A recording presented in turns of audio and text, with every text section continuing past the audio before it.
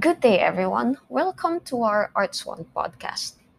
Now, I first recorded this podcast back in, I think, August of 2020. At that time, we were 5 months into the quarantine and we were preparing for the first semester of online classes. I do remember the preparation was very disorienting and stressful. Um, but now we are approaching almost a year into quarantine. Although sometimes I still feel disoriented, I do miss face to face classes. And I feel kind of sad actually that I wasn't able to meet my students last semester. And I probably won't recognize them if I see them on campus. The same thing is probably going to happen for this semester, um, which is, just uh, sad, really. I do miss seeing students and their faces in class every time they understand something, or their faces when they're confused, which also sometimes happens. Now, these podcasts are meant to orient you to the readings in the course. So you can listen to them on your phone or in your laptop. You can also download them in advance. Since we are doing remote learning, bulk of the process of studying would be self-directed. But also, we don't want to just throw a bunch of readings at you and expect you to make sense of everything and make connections between these readings. The idea for these podcasts is to guide you as you go through these readings yourself.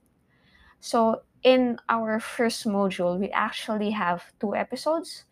I think this is the heaviest module in terms of the number of things you have to go through. But I hope you bear with me for a bit because it's important that we sort of give you a broad overview of how we are going to look at art in our class.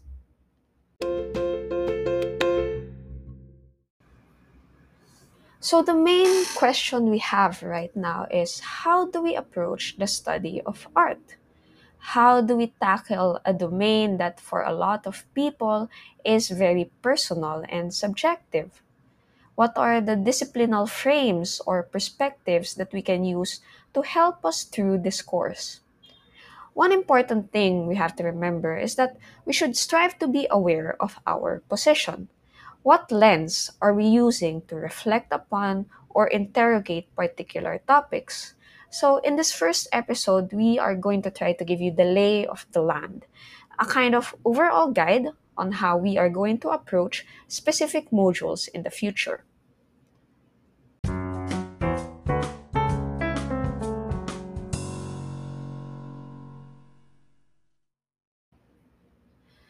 In this episode, we talk about the reading Keynotes, Shifts and Turns in Art Studies 1959 to 2010. And here, Professor Datuin, who is a professor in art studies, presents the early approaches used in teaching Humanities 1, the precursor of Arts 1. She mentions the phrase great works in the reading, which clues us on the focus of Humanities 1, which is the study of the canon. The canon are the works regarded as universally beautiful.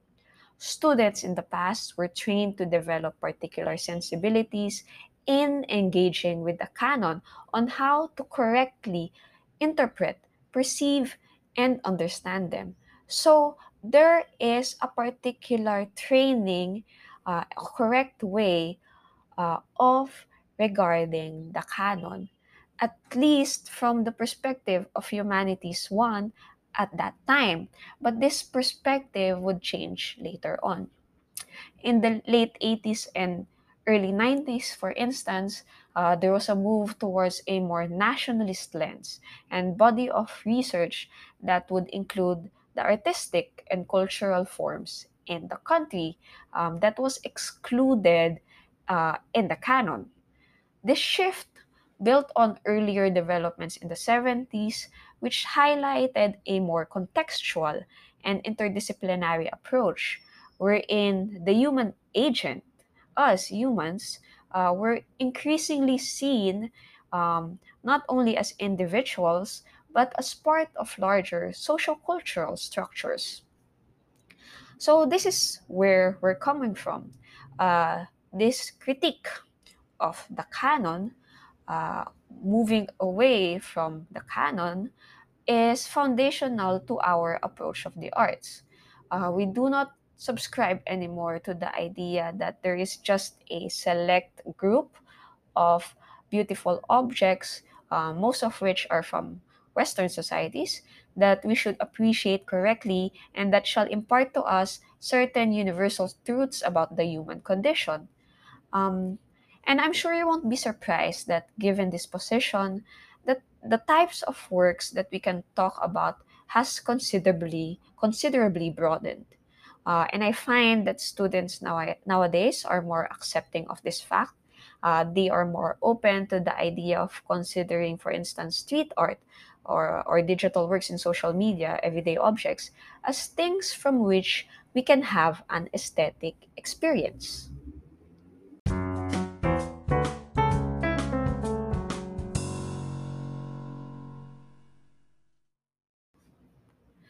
The Tuin first introduces the idea of art as construct. And in this way, she is trying to demystify and de romanticize art.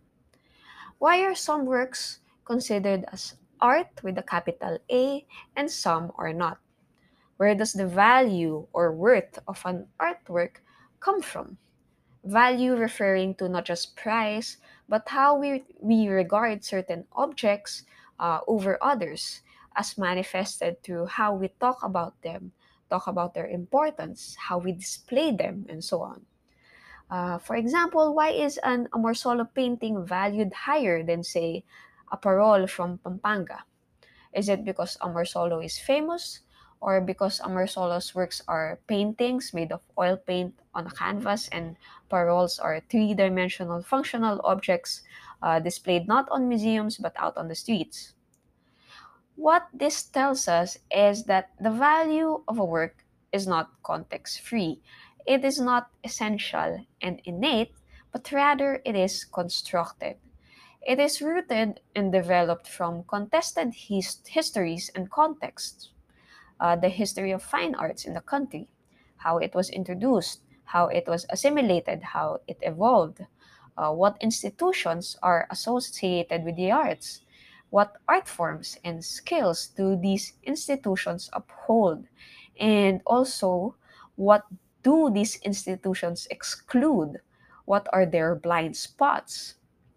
And that art historical context is also entangled with larger historical and colonial contexts of the Philippines, with the movement of people and ideas from Europe to Asia or Asia to Europe from the 1600s to the 1900s. In other words, we have to be aware of the larger social, historical, economic, and ideological landscapes to understand, discuss, or sometimes even question why an Amor Solo is valued more than the parole. The value of a work, on whether it is art or not, on whether it is good art or not, is a contested claim, and it is a claim that springs forth from the institutions and contexts of art.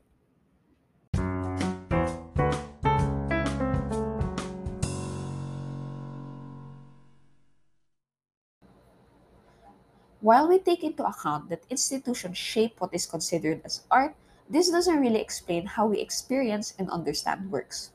I like to talk about the next two key frames together because I feel that these two are the main foci we have in our course. On one hand, sense based and bodily engagement with the arts, and on the other, the idea of art as discourse of having certain significations. So, first of all, we come into the idea of art as aesthetic performance.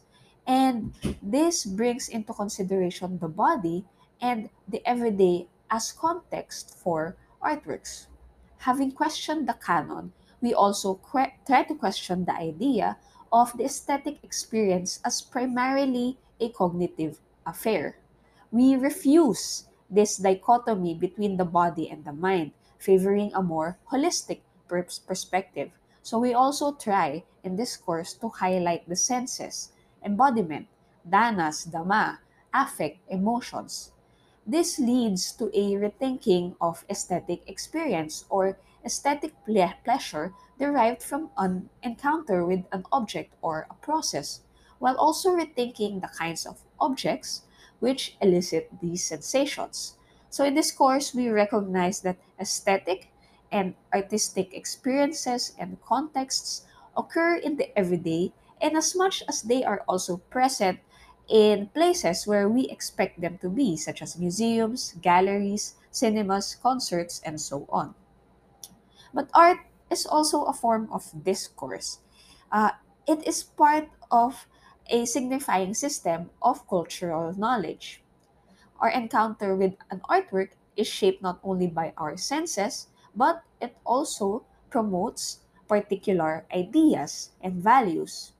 And our appreciation is further deepened or diluted by the values and ideas that works espouse. So, for example, the idea of art as discourse and signifying system would allow us to ask questions like, why is it that a lot of paintings by European masters feature nude women in passive positions? Or maybe why is it that certain movies and video games linger or zoom in on parts of women's bodies? What ecology of images do they create, and what values do they uphold? What kind of discourse do these works justify?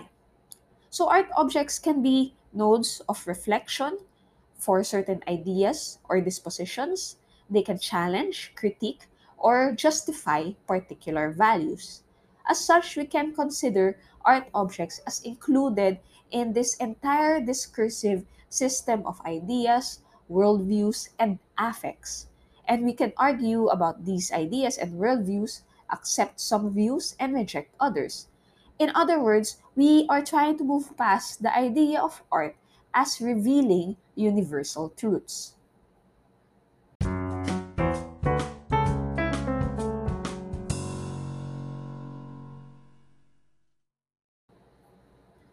Next, we also see art as part of social history.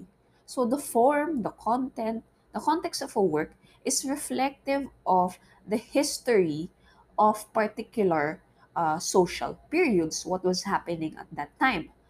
Consider, for instance, the various illustrations or digital images created by artists in social media, which wasn't really possible a few decades ago.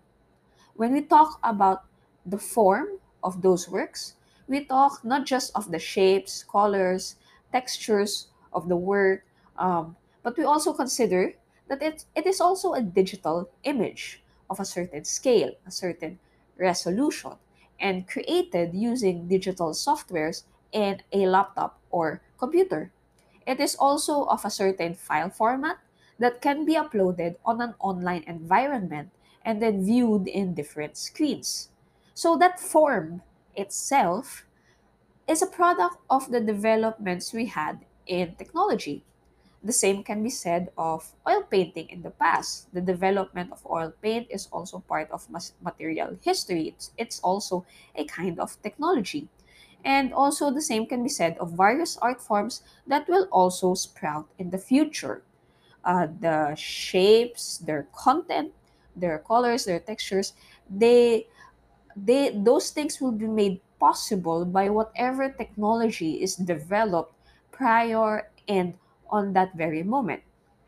So the content of a work is reflective of a particular standpoint born from the artist's personal experience, the social cultural context where the artist belongs, and the particular period in history in which the artist was born.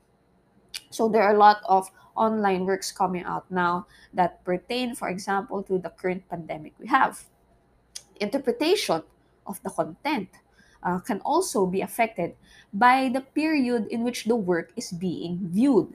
So just imagine how, for example, memes, which is very dependent on popular digital culture and current trends, will be understood in the future.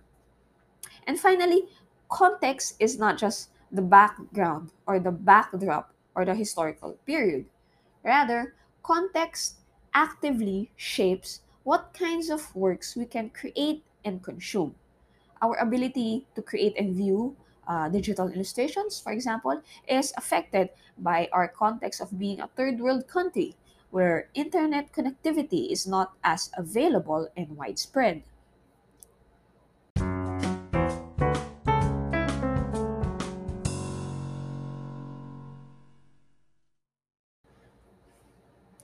And finally, when we talk about the arts, we always try to imbue criticality in theory and pedagogy. So, all these questioning of biases and dominant values translate into an attitude of criticality towards present day concerns. We recognize that art is not this rarefied region divorced from everyday social and political issues. Recent intellectual strands in the arts have diverged into directions that are of interest to the public, from popular and digital culture, social media, the development of public spaces and urbanization, gendered representations, and so on. Now, I want you to remember, at least from our perspective, that the attitude we should take in any intellectual discipline, particularly in the arts and the humanities, is not simply in finding out definite answers to questions, but also it's important to see what are the questions that we should be asking and what are the ways in which we can answer these questions, whose biases or interests are we affirming and rejecting when we ask the questions we ask.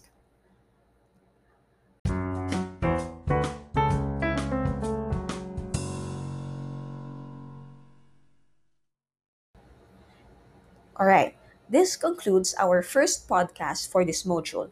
I hope it gave you an idea of the kinds of perspectives or lens which we will be employing for the rest of the semester. You may immediately read through the essay after this podcast, or you may skim through it first and read in depth at your own time. We don't really have to go into detail with the Tatooine essay. It's a bit long, but it's good that we have an idea of its contents because it is a very comprehensive orientation on the position of art studies that we have in the University of the Philippines. So after going through the reading or this podcast, you may go to the study guide in your course pack or OVLE to see the discussion prompt or activities that you have to do. And finally, I'm looking forward to hearing from you in our forums.